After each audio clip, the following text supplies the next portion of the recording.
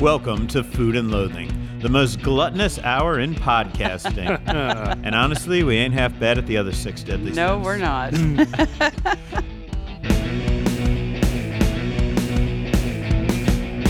I'm your host, Al Mancini, coming to you this week from Oscar's Steakhouse in the Plaza Hotel in downtown Las Vegas, right on the corner of Main Street and Fremont. And yeah. what a great view we have out the window. I love it. Zipliners and Lots of flashing lights. Yeah. You can see the canopy. The SOP to the plaza, even though they're not part of the Fremont Street experience, they put in that nice video wall. I was looking at that. That's cool. Because the zipline thing blocks the whole street when you're at Oscars, and now you can see all these neat photographs going back to the turn of the 20th century. Oh, my gosh. Very cool. Mostly Fremont Street, so you're sort of looking down that way through the decades. And there it is, Amazing. 1930 we're looking at Fremont Street on this big video screen under the zip line. So cool. And the folks that you are hearing in the background, my co-host this week, finally returning from her very special Southwest Airlines Christmas, is offthestrip.com food writer Samantha Gemini Stevens. Hello. Still shuddering from all of it. Can you describe it in 90 seconds or so? Yes.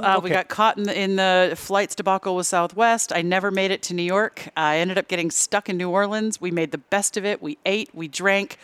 I still don't have my bags. We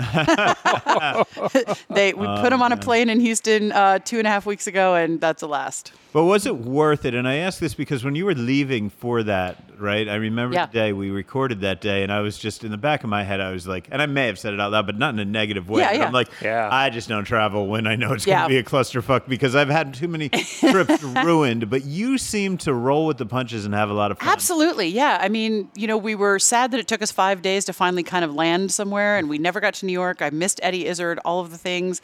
But we love New Orleans. I'd taken John there once before. I've been there multiple times. We made the best of it. We found great places to stay, great people to hang out with. We made new friends, visited other friends. Yeah, it was awesome. New But you Orleans, didn't get any alligator cheesecake from Giacomo's. I did not. I know. Looks like you had a great shrimp po' boy, though. Yes, Better than the one Rich Cafe had? Maspero. Yeah, better than the one I had. Yeah, Cafe Maspero had a fantastic po' boy and some fried alligator. And, we rolled through. We had oysters, and we did a brunch on the river. And we really big did have slushy a time. drinks. No, that's a Vegas thing. Yeah, they have them there, too, but They I'm not do. a big slushy drink kind of girl. No. Give me a crafted cocktail. The big easy. Well, great cocktail culture. Down there. Absolutely. I mean, unbelievable. Yeah, we had a blast. Also, you're hearing him chatter here. Back in person this week after a few weeks as only a virtual presence on this podcast. Yeah. Perhaps Nevada's greatest engineering marvel since the Hoover Dam. Yes. Our one and only producer, Mr. Rich Johnson. Mr. Johnson. Not a Hoover Dam. The Hoover Dam. Hoover Dam. I knew somebody once who did so much cocaine they used to just call him Hoover. The vacuum cleaner. Oh, man. I always start the show by asking the people in the room to tell me a bit about what they've been eating lately. It's been a while since either of you have been in the room, so we're probably going to have to stick to the highlights. But let's kick things off with Gemini. What up? Absolutely. Hi. So I mentioned a few things in New Orleans, and I'll do a bunch of that on my social media stuff. I want to focus on Vegas. We got home last Monday night. I honestly can't remember where, but we had some just fantastic fried chicken sandwiches that night because we were just dead tired to do anything else. Ordered it, had it delivered. I know how people feel about that in town. You can argue about that later. I've also been doing... Sometimes I just don't want to leave my fucking house. Pretty much. Deal with it. I was just done. Like once I got home and was able to take a shower and put on, what little clothes I have left in my house, then, I was fine. Bring it to me, damn it. You know what? You do your fair share and a couple other people's fair share of supporting local restaurants. If once in a while you need to use fucking Uber Eats from hell, you're going to do it. Because But so we always have to talk about James Trees. We laugh about that a lot. I hit both Ada's and El Salido Posto this week because I wanted to talk to them about their dry January stuff. And of course, I had to have some food while I was there. The butternut squash, I think it's agnolotti over at El Salido Posto, is currently probably my favorite pasta in town. nice. Super light for what it is. Go get it. Had some Red Dwarf pizza this week. I haven't had that in months. Super delicious. Had it 2 times in a row.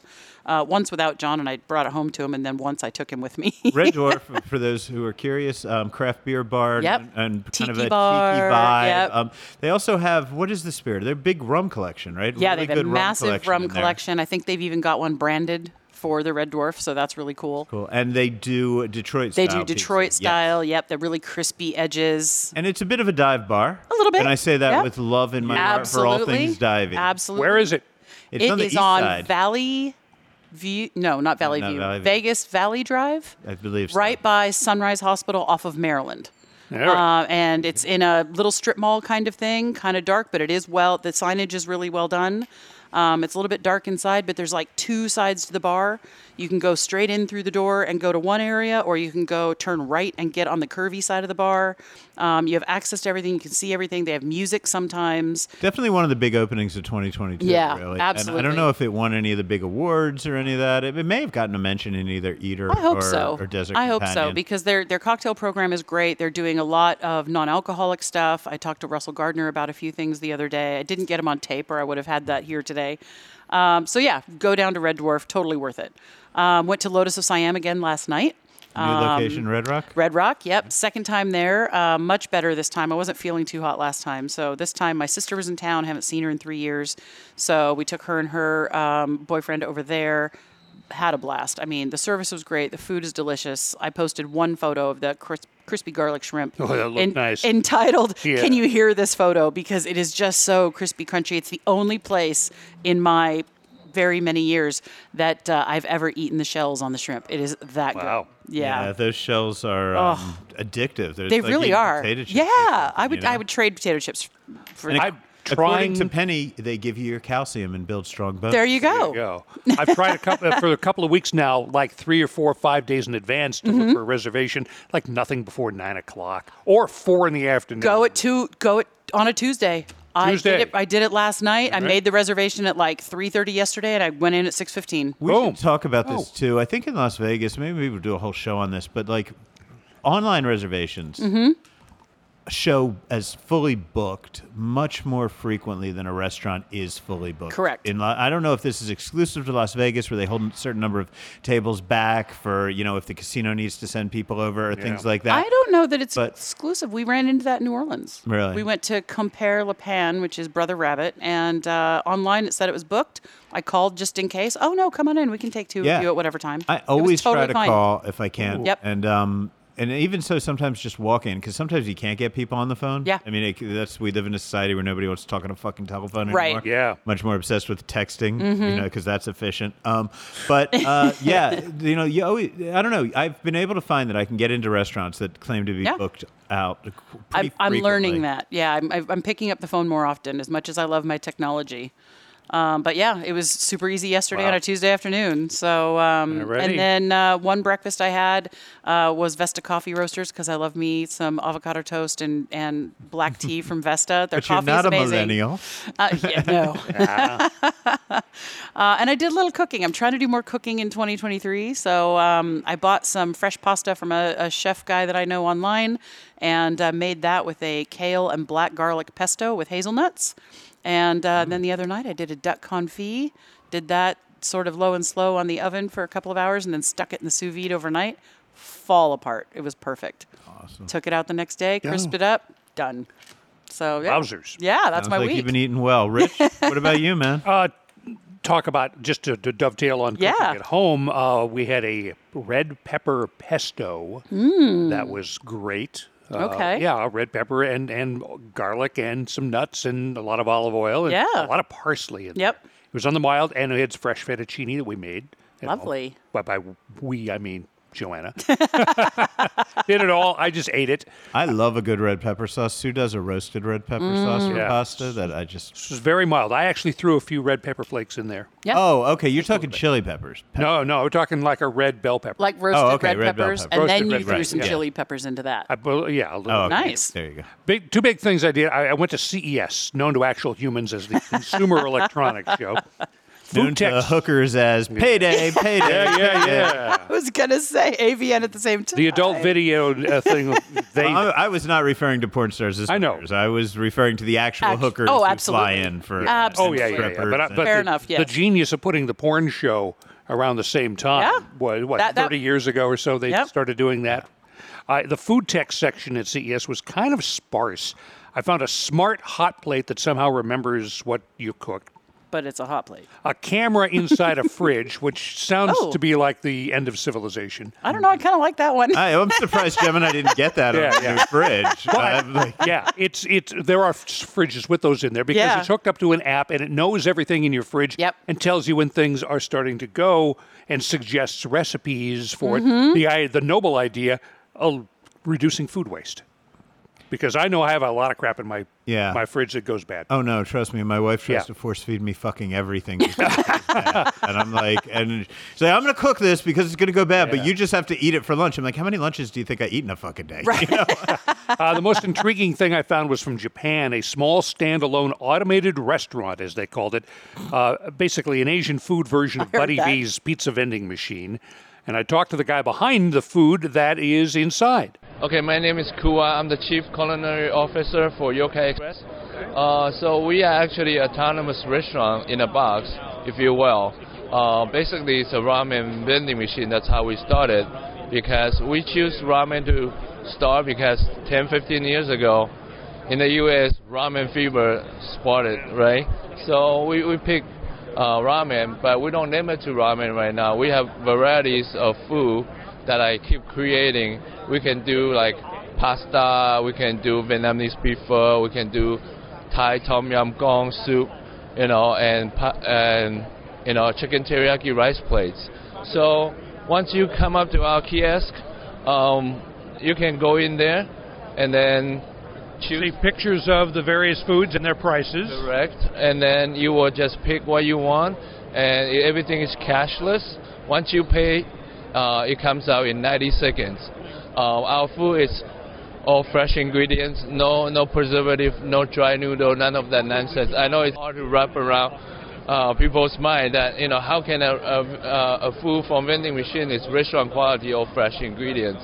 But once you try it, you understand. Well, that means whoever owns them, whoever runs it, is there every day, if not twice a day, refilling the thing, right? What we are hoping for, and this thing is about a little over 6 feet high, an American, about 4.5 feet wide, about 4 feet deep. How many individual items can you store in this thing? So we can put, this is our latest version, we can store 50 bowls in there. And if we would like, we can do 50 different varieties. And Kua says they don't have any machines here yet, but they did have a conversation with the Venetian. Interesting. He was talking out of school. That'd be a great compliment to Buddy V's machines. I mean, it's a ramen machine. They could put 50 different things, one of each, but more I don't know that the appeal is as much for here's the deal. With cake, Buddy V's. Yeah. You're Vegas. It's late at night. Oh, that slice thing. You want a slice of rainbow cake. You're a little high. You're whatever. You're a little drunk. But slurping down a bowl of ramen in that condition out of a machine it seems a little out more of a machine, awkward, probably not. Yeah, because I'm probably standing on the street somewhere in the middle of a casino. Yeah. I mean, I guess bringing it back up to the room in a hotel type situation. Sure. Okay, we'll get some ramen to the room if you don't want to do room service. But I don't know. It just, to me, soups out of a machine just doesn't make sense. As he said, they're all fresh ingredients. They train them off a lot. It has more to do with the type of food I want to eat when I'm in a situation where I go to a machine. Yeah. Like if this were in an automat type of deal, right, where they're like cafeteria tables, okay. But usually you get shit out of a machine, you're on the run, you're walking. Yeah. You're not eating soup.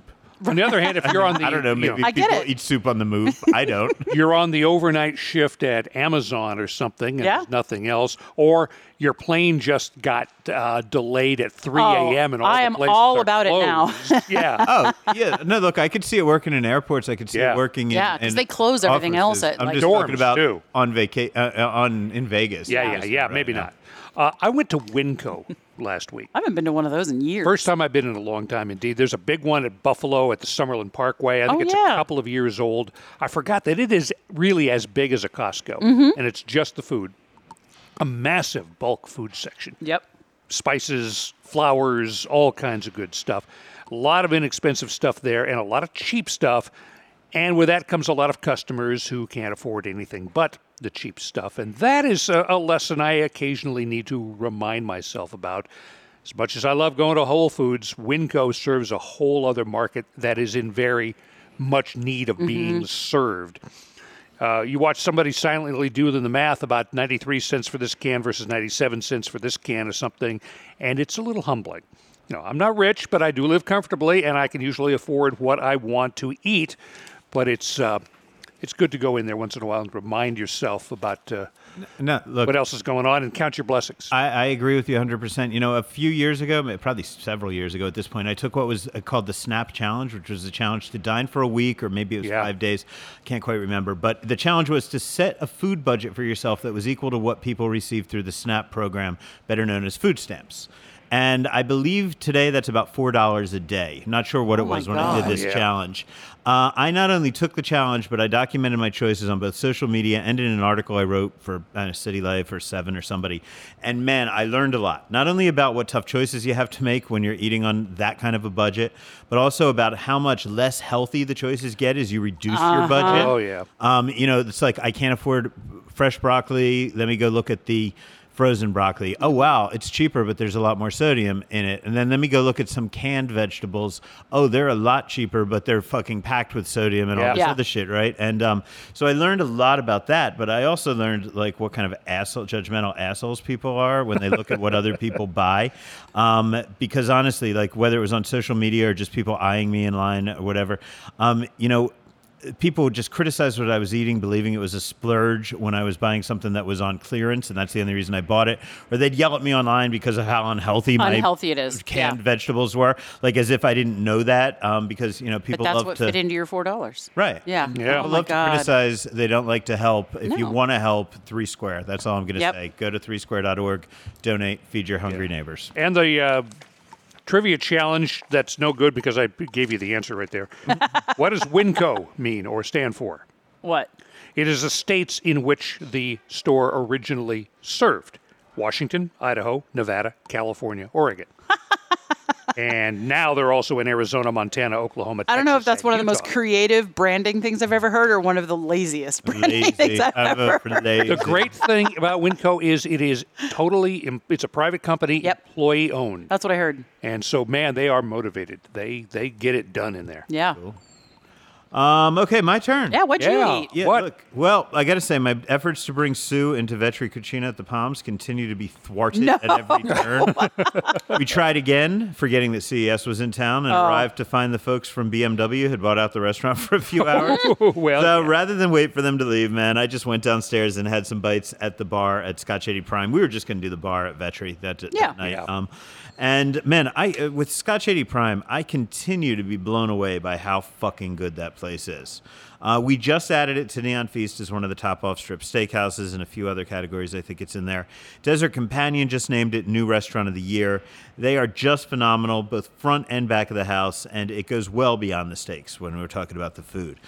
Sue and I had an amazing tiradito, which, if you're not familiar, it's basically the Peruvian spin on a crudo or a sashimi.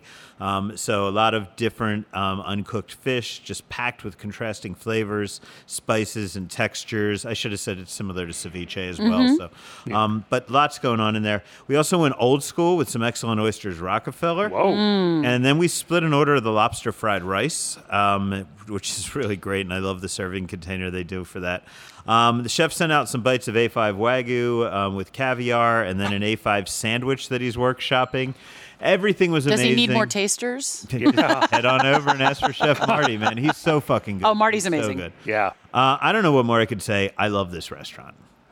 On Saturday, we went over to the Smith Center to see Bugs Bunny at the Symphony or something. How was that? It was a lot of fun, man. Oh, my gosh. I mean, I grew up on Kill the Wabbit, Kill the Spirit Magic Helmet, so...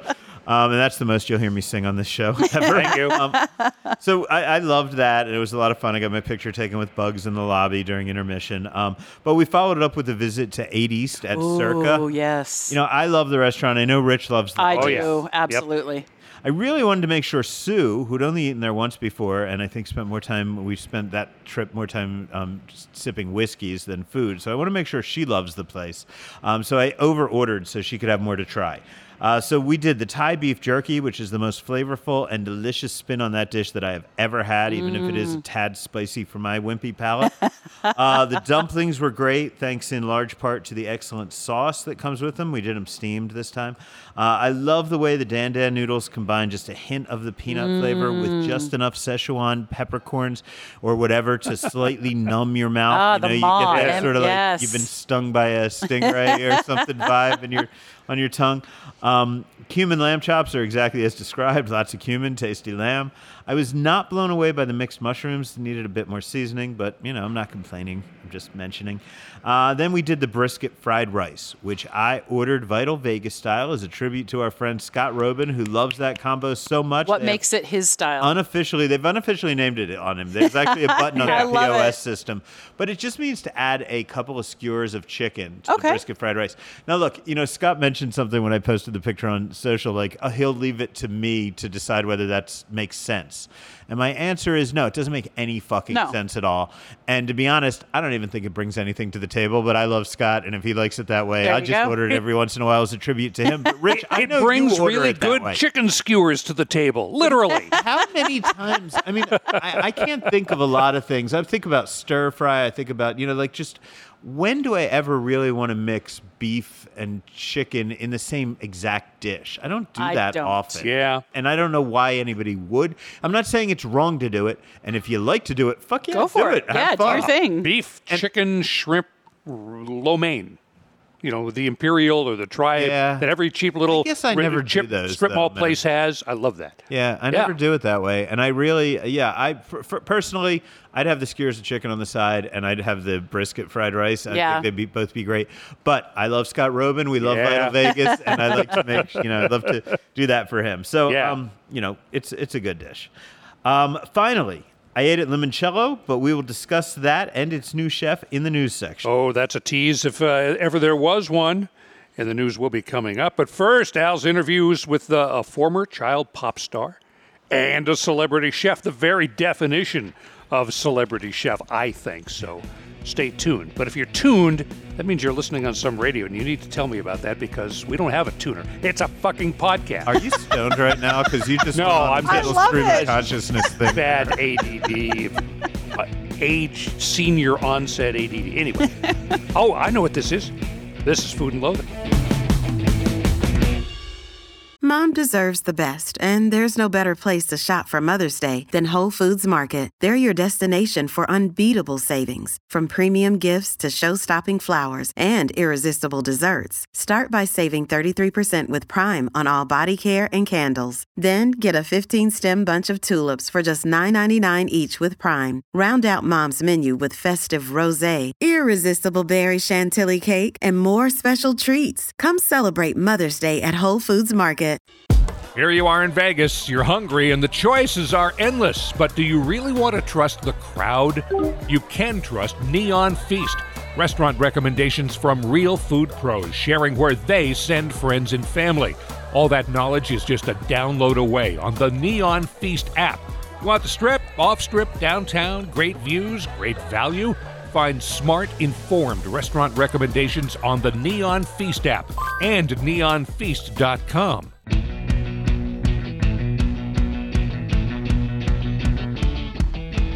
Michael Mina's Strip Steak has reopened after being closed for renovations. Al dropped by this week to scope out the room and have a very short chat with a rep about what was going on.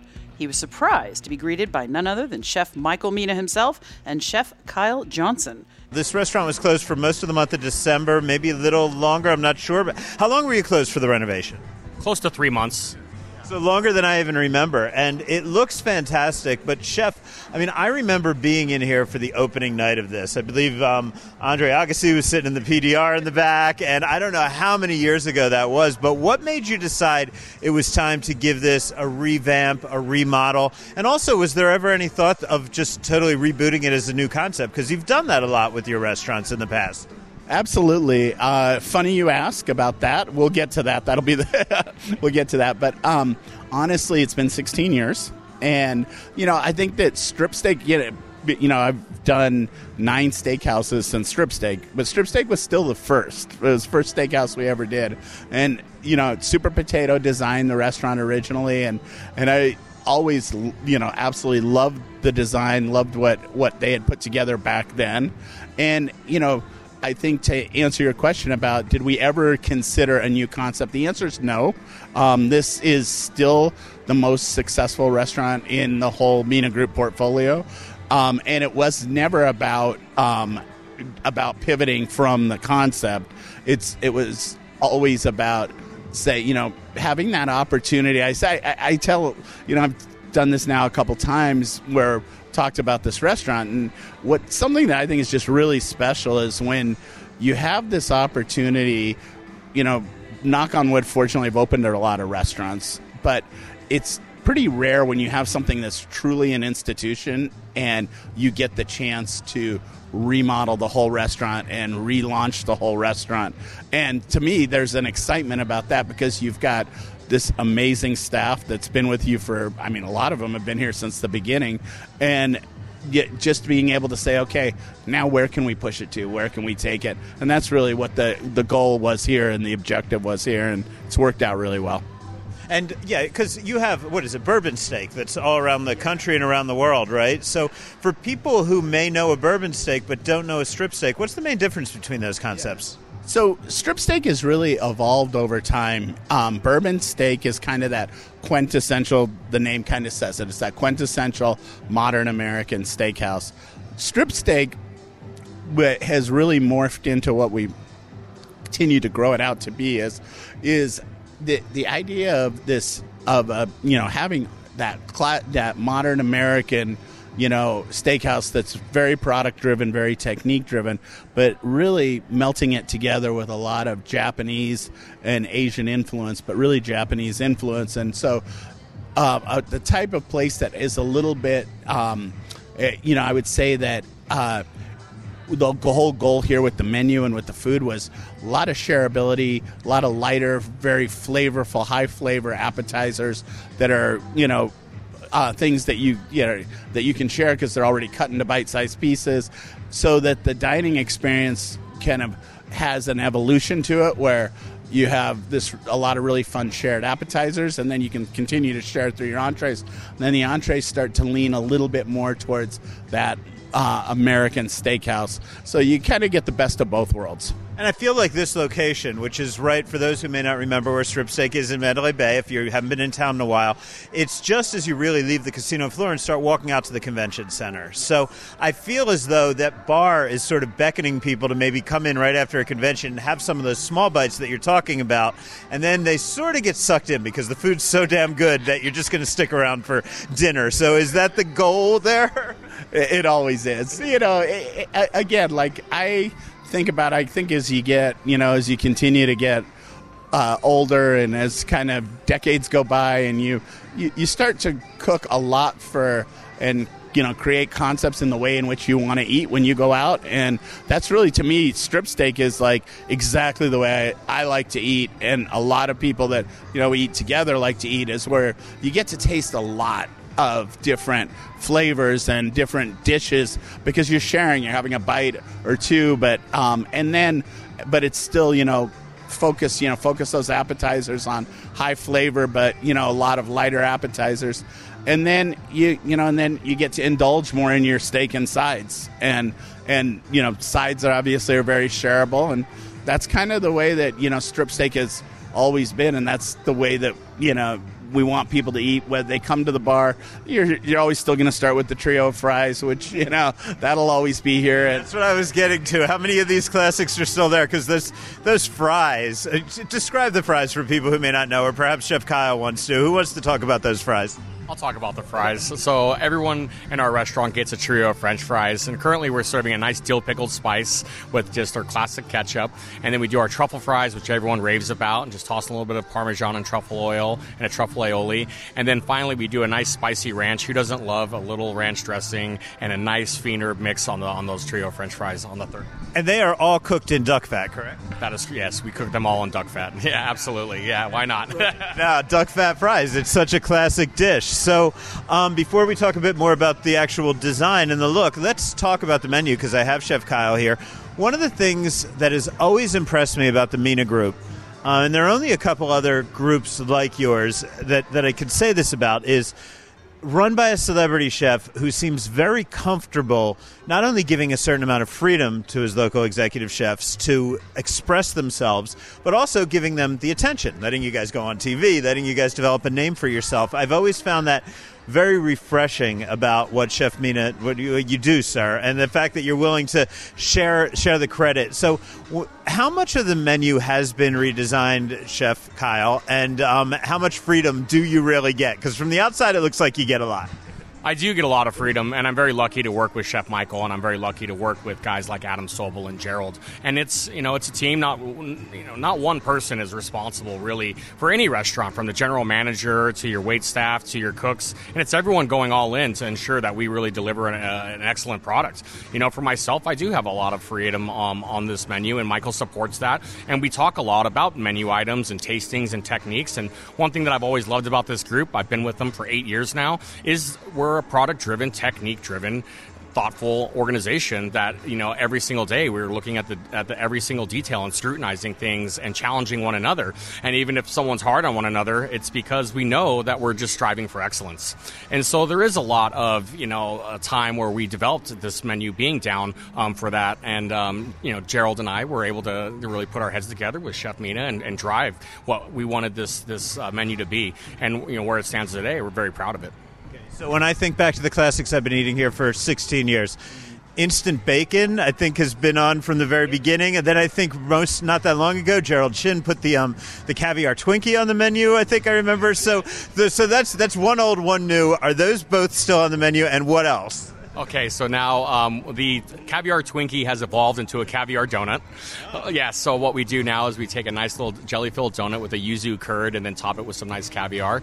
Those are meant for the table to share. Really delicious. So unfortunately, the Twinkie has put out to pasture for the time being, right? And then the instant bacon still remains, and some of those other classics. I think the spicy pork belly fried rice is another one of those items that is a staple here in this restaurant. So we were very aware of things that people were craving, and we're always striving for craveability and keeping those and retooling them a little bit and making sure that we're still making sure that everything is again executed properly. And then there's a lot of fun new things as well. A lot of fun new things. And it is tough in a city with so many steakhouses and so many great steakhouses. I mean, there's a steakhouse in every casino that would be the best steakhouse in most other cities in Las Vegas. How do you keep it original? How do you keep it, and how do you find a niche for yourself? And this is for either one of you guys. Well, I think, look, the heart and soul of strip steak, which will never change, always started with the butter poaching and that whole technique, the 900-degree grill, the perfectly butter poached steaks before they go on that grill. That technique will never change. That technique, to me, still is the best way you can cook a steak. And so that remains absolutely intact. And then, like Chef Kyle said, it's always about evolving and being critical of what people want to eat when they want to eat it. So like you said about the Twinkie, so it wasn't like we wanted to just get rid of the Twinkie. We wanted to evolve, and obviously doing the little yuzu jelly donuts is great, but a big part of why we also did that is something you're going to taste tonight, which is the black truffle cornbread. And so that the base of that is very similar to the base of what the Twinkie was made out of. But we wanted to, it's kind of funny, like all the years we've been cooking, I've actually never made truffle cornbread. And you think about it, and corn and truffle go so well together. And so that's something that, we wanted to put on the menu because it's something that everyone can get and everyone can try it. And I think that when you look at the menu, what you asked, it's about 70% new. And because we expanded the menu quite a bit. Also, that was something that we wanted to do because we also added the private room to the restaurant. And so when we expanded the menu, that was part of that, really going towards that shareability. But again, really looking at what people want to eat and how people are eating. And I think that's, when you go through it where you have the kampachi little hand rolls, crispy nori hand rolls, to what we call the the tuna nigiri, which is like spicy tuna on a crispy rice cake, but with a piece of sashimi over the top. Things like that are very shareable. We still have the steak tartare on the appetizers, and then we did put a crab cake on the menu. Finally, something people asked for forever. Not going to be infused like the one that I saw the Voltaggio brothers make with Adam, and no, not infused with marijuana though, right? No. Really fun chicken and dumpling dish that's got foie gras dumplings and so, having fun with some of the classics. And then I'm going to let Kyle tell you about the prime rib, because it's really unique what he's doing, the technique he does on that too. Well, Chef, tell me about the prime rib. Okay, so what we do is, if you look over your shoulder, we have our aging cases. So what we like to do is put a little age on our prime rib and then cover them in duck fat. And that's essentially which is really nice, is because the duck fat allows the dry aging to go a little bit longer, stay a little bit more mellow, and then it imparts a lot of flavor. And then to the acidity in the fat itself starts to break down the beef as well, which makes it a little bit more tender. And then we make prime rib out of that. So we pull off the fat, we season it really nicely with traditional prime rib seasonings, and then we roast it really slow and low for about 3.5 hours. And then it's done with house-made au jus, right? So I literally took that classic French dip, right? If you're in LA and you're in Coles or Philippe's, that au jus dip, Worcestershire and onion powder, and then add a crazy amount of truffles to that, right? And then we do a nice blue cheese stuffed popover, right? So we make a traditional Yorkshire pudding, and then we inject it with a little blue cheese espuma, freshly grated horseradish, and fresh black truffles. Do you have a prime rib cart that you bring out to the table for that, or just you plate it in the back? We plate this one in the back currently, yeah. So, because the main reason I came was to talk about the redesign. The place looks beautiful. Can you tell me what you were going for, what the goal is, what kind of vibe you're trying to create? Yeah, I mean, look, we loved the vibe that Strip Steak already had. Strip Steak, to me, was that tweener. It was kind of that perfect steakhouse that gave you the kind of that chic elegance that it always had, but you felt comfortable when you came to the restaurant. It had enough of a vibe, but not too much of a vibe, right? If you know what I mean. Just the right amount of vibe. So what we wanted to do was kind of warm it up a little bit, but continue to really look at, when you really start looking, I always say, to start with, here we were very fortunate. We already, great lighting, great sound, those things are very important. But then you start looking at how people use your room, and that's what is always fun about remodeling a restaurant, is because we put in these booths. I don't know how many of them there are. There's probably like 18 or 20 booths, the rounded booths, which always, I think people love to be in a scene, but they like to have their own space. And I think that was something that Strip Steak was missing. It was, we were able to kind of take that, maybe what was back, when we originally designed Strip Steak was a little bit more of that sea of tables. Take that away and break it up with different types of seating, but still in the room where you still feel the energy of the room. And then removed all the glass, which was kind of we had used to create private rooms, to create separation, and just opened up the room. And so you could really see the sparkle of the bar, and how the bar, has been remodeled as well. And the whole room's been remodeled. And then just really worked on that, like you said, that bar area that you see right when you come, when you're walking through the halls here, just opening that up and making that really attractive with tall tables and short tables, and creating a real cool cocktail-y lounge area. And then the biggest part of it was creating a 60-seat private room, which we didn't have before, that's completely private and just very very well done. I love how that room came out, and then we have a wine cellar in there as well. What's next for the Mena Group in Vegas, since I have you here? As of right now, we're, look, Vegas is, has been, I can't even say, Vegas has been so good to me. Yeah. And so there will always be something that's next. Nothing right now, but you've always been a huge supporter, and as soon as there is something that we can tell you, you definitely will get together with you and tell you. But definitely want to keep expanding in Vegas. I love it. And Al got back to his music journalism roots this week. He chatted via Zoom with 80s child pop star Tiffany. Yes. She has her own online food club, a food Facebook page, and her 11th album called Shadows came out in November. And next month, she's co-hosting a food and music event with our friend Alicia Chevatone right here in Las Vegas on February 4th. Al, take it away. Joining me via Zoom right now, a musician that I'm sure everybody out there has heard of. Not the kind of musician. Well, we don't usually do musicians on this show, so this is a lot of fun for me. But she had a huge hit in 1987 with her cover of Tommy James's "I Think We're Alone Now," and also "Could Have Been" was a big hit for her. But I think when I say "I Think We're Alone Now," everybody knows that I must be talking about Tiffany, the youngest female artist ever to top the Billboard charts with her debut album. Tiffany, how are you doing? And thanks for calling in today. Well, thank you. I'm doing well. Yes, everything is good. That's awesome. It's great to hear from you. I'm trying to, I mentioned some of your early hits, and I think a lot of people just flash back to those. But it seems to me that you have been a constantly working artist throughout the years. Your 11th studio album, Shadows, was released in November. I think I may have interviewed you at some point in the late 90s when I was back with ABC News Radio. Were you out and promoting stuff back then? Is my memory failing me, or was that a possibility that we would have talked? Oh, no, definitely. Probably. I mean, I've been doing music consistently. Behind the scenes and in front of the scenes in all different ways, mostly on the road.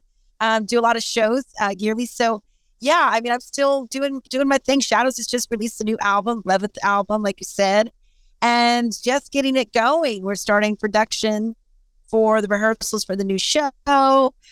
Designing right now. Working on the set and wardrobe and all that kind of stuff. So here in Nashville today, my home where I'm living, but busy, spinning all the wheels. I mean, it's the new year, so you got to come out strong. And of course, my new company, Let's Food with Tiffany, is bringing me to Vegas. So yeah, there's a lot going on. But behind the scenes, I've always been writing and producing songs and growing as an artist. And now I think I'm just living my best life at this point. So I'm very thrilled to have music out. That is amazing. And there are so few artists who are able to maintain a musical career where you can just go out, make original music, play what you want to play over decade after decade. So, I think that's a huge accomplishment. And I don't know, is there a secret to that for all these young artists who are having it? I see people who have a hit one day and then, they're just done, 10 years later, 5 years later, even. Is there a secret to being able to be out doing it for decade after decade and still finding an audience and still being able to play what you like?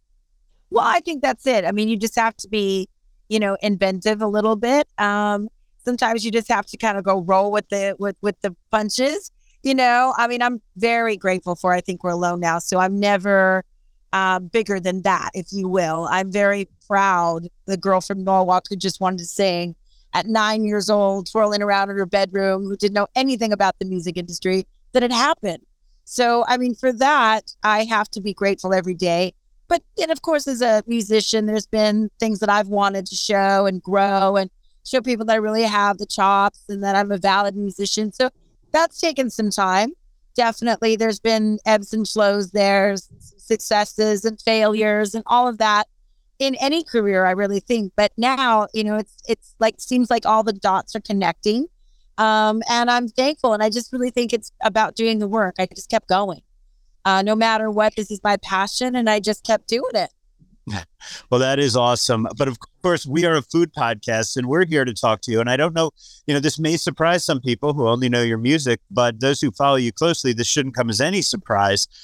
You are a foodie. You have a Facebook page called Let's Food with Tiffany. You had briefly, or I don't know, I guess I need you to explain the Tiffany Cooking Club, because I've seen some stuff about this online and it appears that you were looking to study cooking actually pre-pandemic. And then that happened. You were going to go down to New Orleans and you decided to sort of start a cooking club for your fans and get into that cooking online thing. So could you explain how your love of food developed and what these online projects are that you do and how you connect with your fans over food?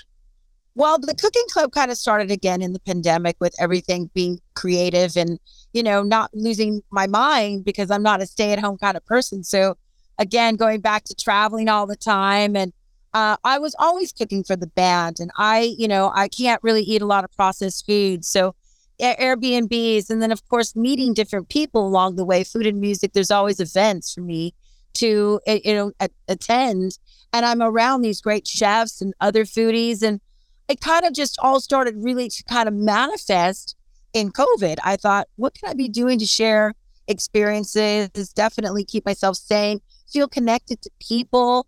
I can't travel right now, I can't do live music. Cooking, and that really spoke to my heart anyway, because I was missing my relatives, my grandma. So I started sharing that more and more with the fans, and doing their recipes. And that led to a cooking club. And now that's like growing, you get to Zoom with me and you get to see my recipes there. I do 5 to 10 a month, exclusively there. And you get, like I said, you get to Zoom with me. We come up with recipes together. It's a different take on Tiffany. It's more personable. It's more at my home, on the road, cooking for the band, behind the scenes food stuff that is so much in my life. Obviously, as I travel, I get to, again, go to all these wonderful restaurants from high end to mom and pop places. And so it's really a way to travel with me as well, if you will. So that's, kind of what the cooking club, they get to see all of the behind the scenes, like I said, the band, and a lot of different footage that maybe the musical side of things we don't show. The reason we're having you on today, and what I really want to talk to you about, is you're coming to Las Vegas. You're doing an evening with Tiffany at the Space LV. It's going to include you performing at some point, but also you're teaming up with a good friend of this podcast, Alicia Chevatone, and who does some amazing food events here in Las Vegas. So could you tell me about what you and Alicia have planned for February 4th at the Space? Well, we have an intimate evening, again, experience with Tiffany. We've come up with a great menu, inspired, of course, she has a great tzatziki sauce, and we were quick friends. And I have to say, she's a mentor to me now, and I really love that. She had just reached out watching my cooking club and said, that's kind of how I started. You keep going, and I love your passion, and I'd like to pair something with you. So this is our first event, of course, TIFF Takeovers I've been doing in Florida and different places in Nashville. But this is, coming to Vegas, and I'm thrilled about it, to be working with Alicia. And again, going back to the menu, it's a little wink back to the Lebanese cuisine you've got your hummus and your tabbouleh done a little differently, and shrimp skewers. And of course, we're doing a turkey meatball. So that is fantastic. And I was thrilled to be able to have an opportunity to partner with her on the menu. And, I'm still a student. I'm a big foodie, again, meeting so many people. And, but, any take I can get into a kitchen with somebody and learn different techniques, and just, that pairing, it's like creating a song. It's awesome. It's a one-of-a-kind experience. Cool. So people will be coming and they'll be eating some of your recipes prepared by you as well as some of Alicia's. Is that how it works? And then, of course. Yeah, well, actually, it's just the one plate of food, and you'll be treated for the VIP experience. So those who are doing the VIP have the full experience. We're excited to do, of course, the meet and greet and step and repeat. I mean, I'm hosting, so this is a chance to get down, to like some conversation, some fun selfies, and just really have a moment. And I think that that's so different than a lot of my other shows, because I'm usually doing a full show and off and running. So it's, the meet and greets have to be pretty timely, but this is really an evening of food and music. And then of course we'll get up and do a concert with it, which is acoustic, for the Shadows' new album. So I'm very excited, because again, that's the only place that everybody's going to be able to see this performance, is at these acoustic performances, intimate dining experiences. Wow, that sounds great. It sounds like an amazing evening. One more time for everybody. It's Saturday, February 14th. It's at the Space LV. And if I have the info, I just went online yesterday to make sure tickets were available. I saw there were tickets available for $60 or $150. That's the price range for that. Tickets available now. We'll get everybody, as we come out of this interview, we'll hit them with the URLs where they can go and purchase tickets. But is there anything else I need to let people know about this event? I'm just going to be there with bells on, and I can't wait, and just have a great time that evening with everyone. Again, it's so intimate, it's so personable, and we're rocking Shadows. So a sneak preview to some of the new music out there. And of course, the great food. Alicia, of course, is an amazing chef, top celebrity chef. And, and I'm starting on my way. So I'm very proud to be hosting with her on February 4th. Well, it sounds great, and I hope to be able to drop by and say hi when you're there, and I hope a lot of my listeners go out and check it out. Thanks so much. I know you're busy preparing for the tour. I really appreciate you finding some time for us, and best of luck with the new album and with the tour, and hopefully I'll see you in February. Awesome. I'll see you guys soon. The news is next. This is Food and Loathing.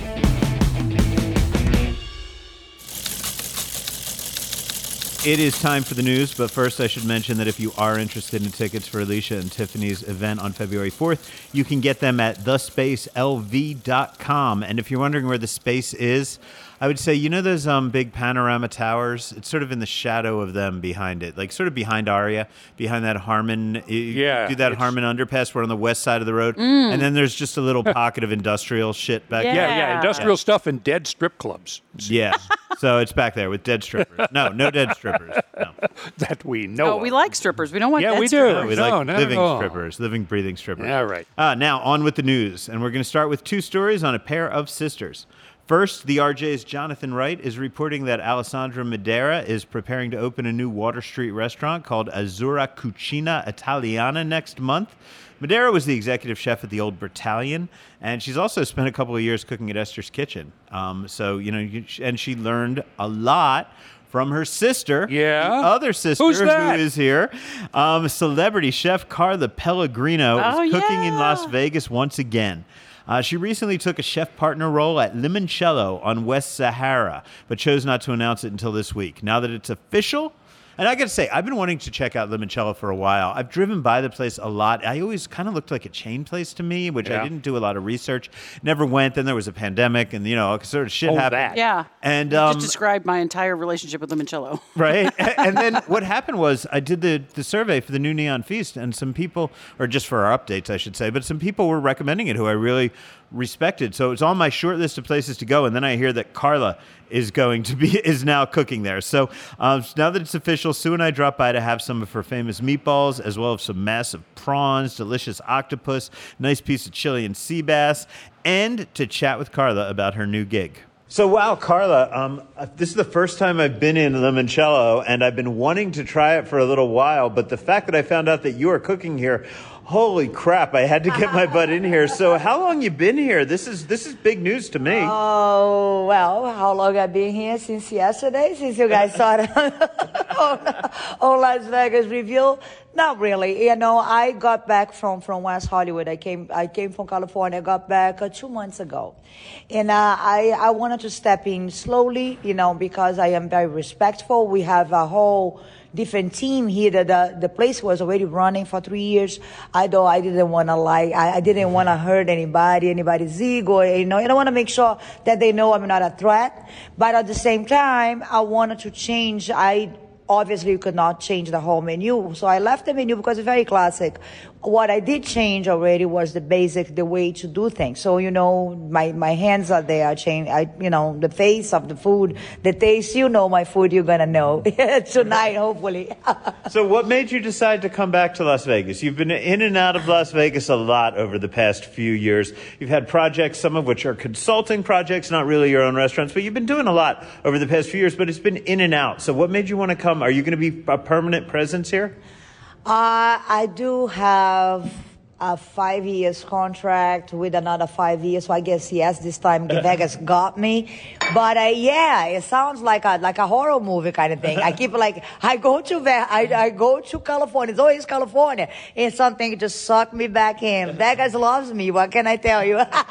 It's not always California. You went up and you were at a national park somewhere too for a while. Yes, I went to the Yosemite. I went there for 1 year, but I needed that. That was after Battalion closing. And I wanted just to clean up my mind, and I still have to pay the bills, right? So I just want to be be away for the limelight, but doing what I like and getting my money there and be in touch with nature. So my friend, is the vice president of Aramark, and it was a good call, was a good invitation, and I got that. It was beautiful.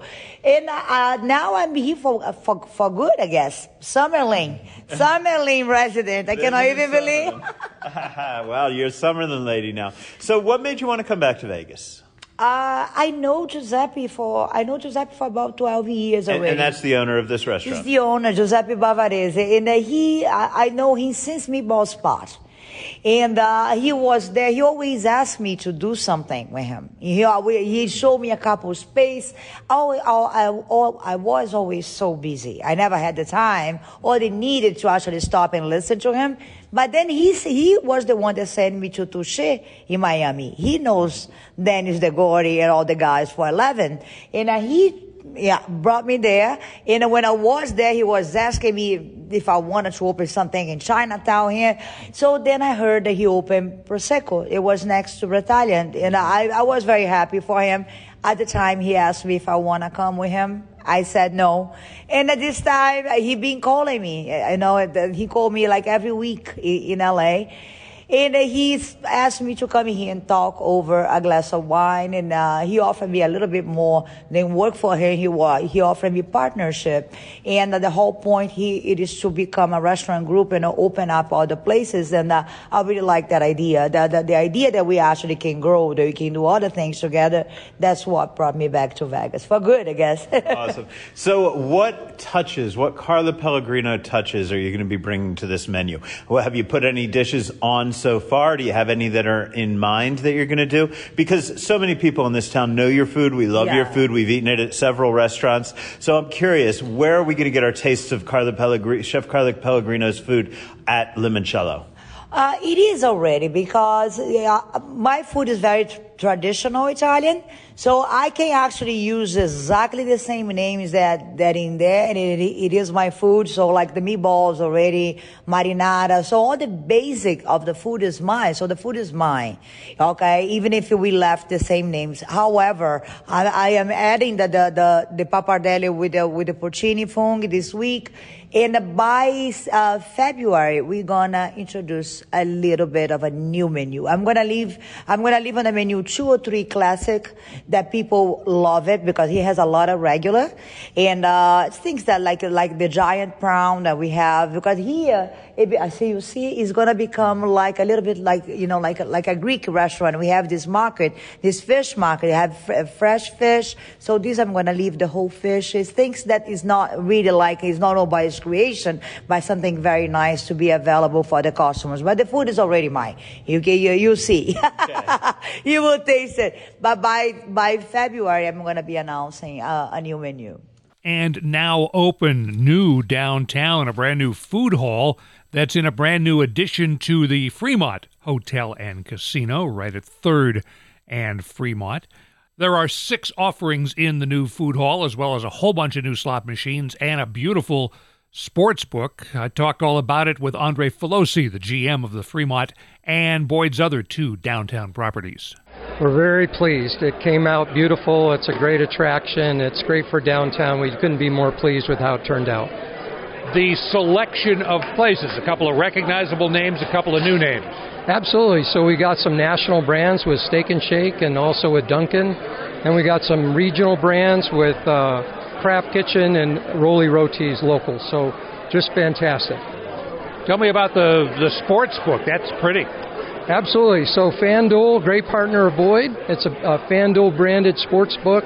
We couldn't be more pleased to have them here and to just strengthen that brand with Boyd Gaming. And thank you for opening up new slots and new video poker, because when they're new, they're always a little loose.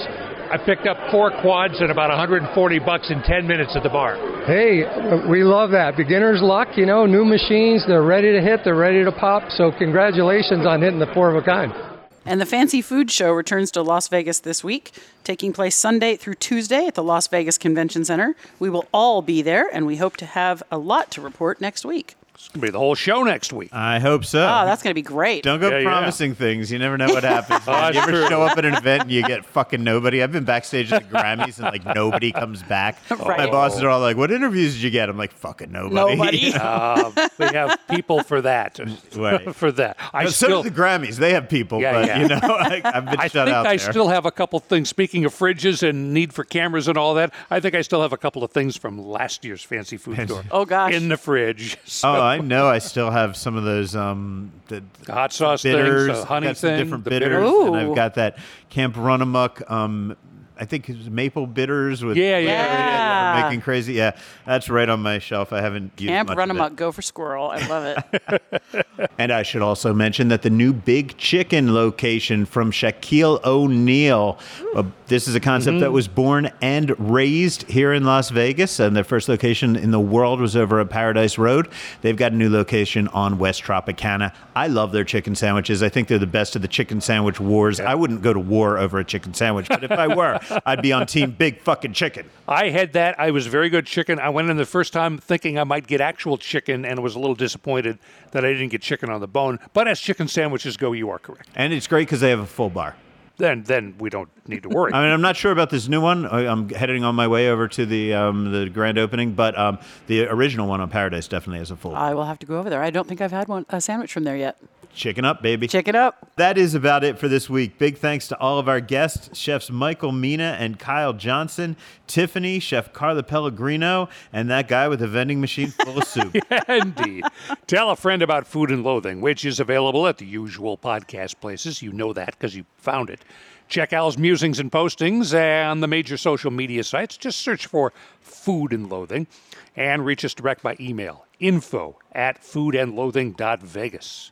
If you're interested in what I'm up to, and this month I am up to Dry January. I'm not exactly succeeding, but I am trying. I am being honest. At least, or is it absolutely. Totally sobriety that part is fine. Okay. I'm just talking alcohol. Right. And but yeah, you can find me out on the socials at Wishbone and Vine. Cool. And it's my turn. If you haven't done it yet, download the Neon Feast app and use it to find your next dining destination. Man, whatever you need, whatever you want, you'll find it on the Neon Feast app or over at neonfeast.com. And if you want to see me on TV, you can catch me at Wake Up with the CW every other Wednesday around 8:10 a.m. And, of course, the radio, the Neon Feast update on The Vibe. All three of them.